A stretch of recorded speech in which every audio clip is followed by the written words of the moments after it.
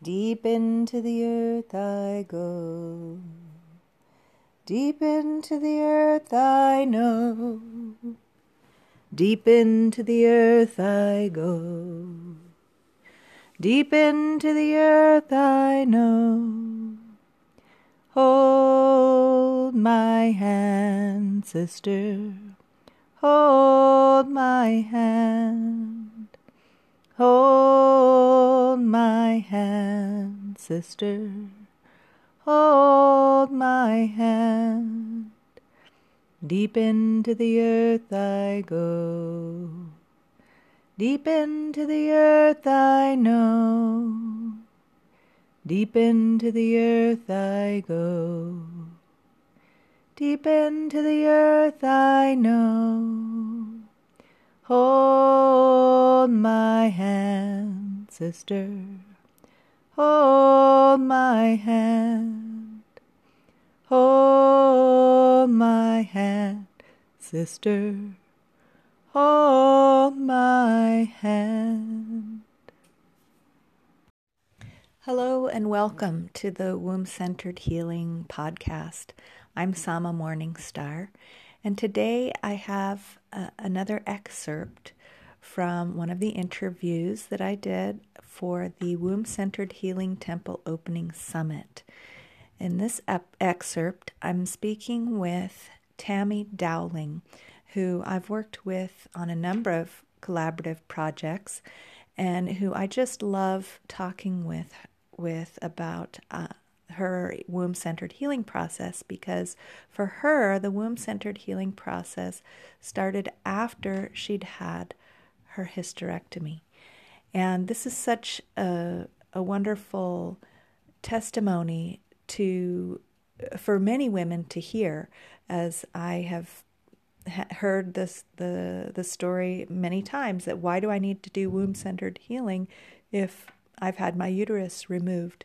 And Tammy articulates so beautifully how removing the uterus does not necessarily address that which the pain in the womb prior to the hysterectomy was calling for us to heal and to attend to. And so, without explaining any more than that, I'll just share this excerpt with you now. It's a big question that comes up for women when they hear about womb-centered healing is, if I've had a hysterectomy, do I need to do womb-centered healing? This isn't obviously not for me because I don't have a womb anymore. And I say, well, you need to talk to my friend Tammy, and please share more about that for you. Yes, and absolutely. It does not matter if you have a womb or not.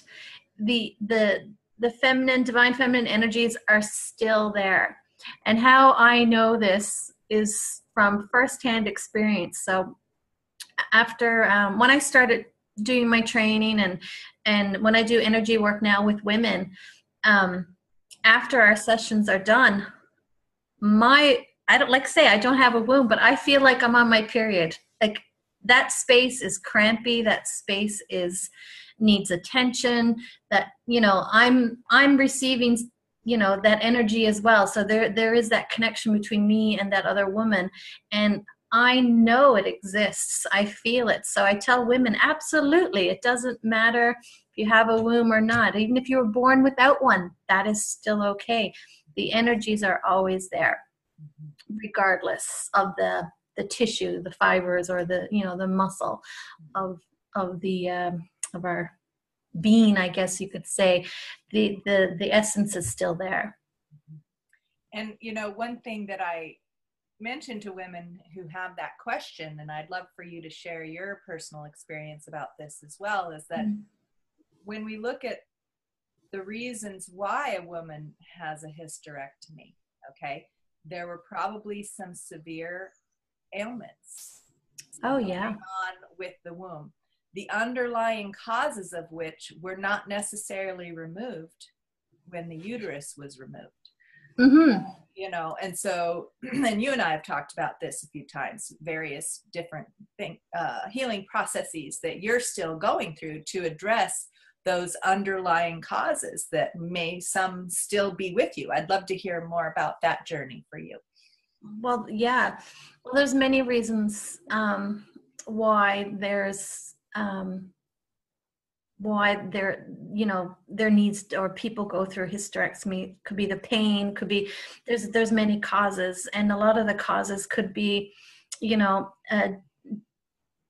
emotional DNA from our ancestors. It could be any emotional trauma or womb trauma from abusive relationships, or sexual abuse. There's a whole list, but it also could be just from emotional pain, that causes so many different ailments in our womb. So for me, I had a very severe case of endometriosis.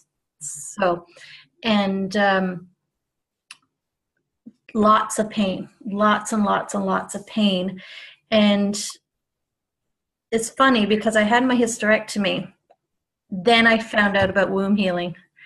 And what I've learned so far and learned about myself is I had so much emotional trauma that I stored in my womb. That's what caused the pain. That's what caused the disease, because my womb was not at ease. So of course my body's going to react if I'm not going to heal the emotional trauma that I've gone through in my life, right from childhood then to as a young adult. So I had to go way back and start healing those traumas. And, I still have a little bit of pain every now and then, but when I feel the pain, then I investigate, then I ask the questions, then I go into meditation. So I'm further ahead in my journey now, in my healing journey, because I have the tools now. I know what I need to do. I can do my own womb healing with my hands. So I've got the tools now. So I feel like I have a good toolbox that I can jump into whenever something comes up, or I feel pain, or, and it could be pain just from having intercourse with my husband. Why would I have pain? I don't have a cervix that's, being hit, or, but there's so much more to womb healing than just not having a womb. There's other underlying causes and effects, and it has a lot to do with our emotional state of mind and what we've gone through in our lives. So that's what I'm discovering for myself, and through talking to other women who have different symptoms, and then you listen to their stories, and you can kind of you can see a really, what do you call, parallel. There's a distinction where the pain comes from, and that's when it starts. You really need to get into the healing part of it, so you can really heal your womb. So that is the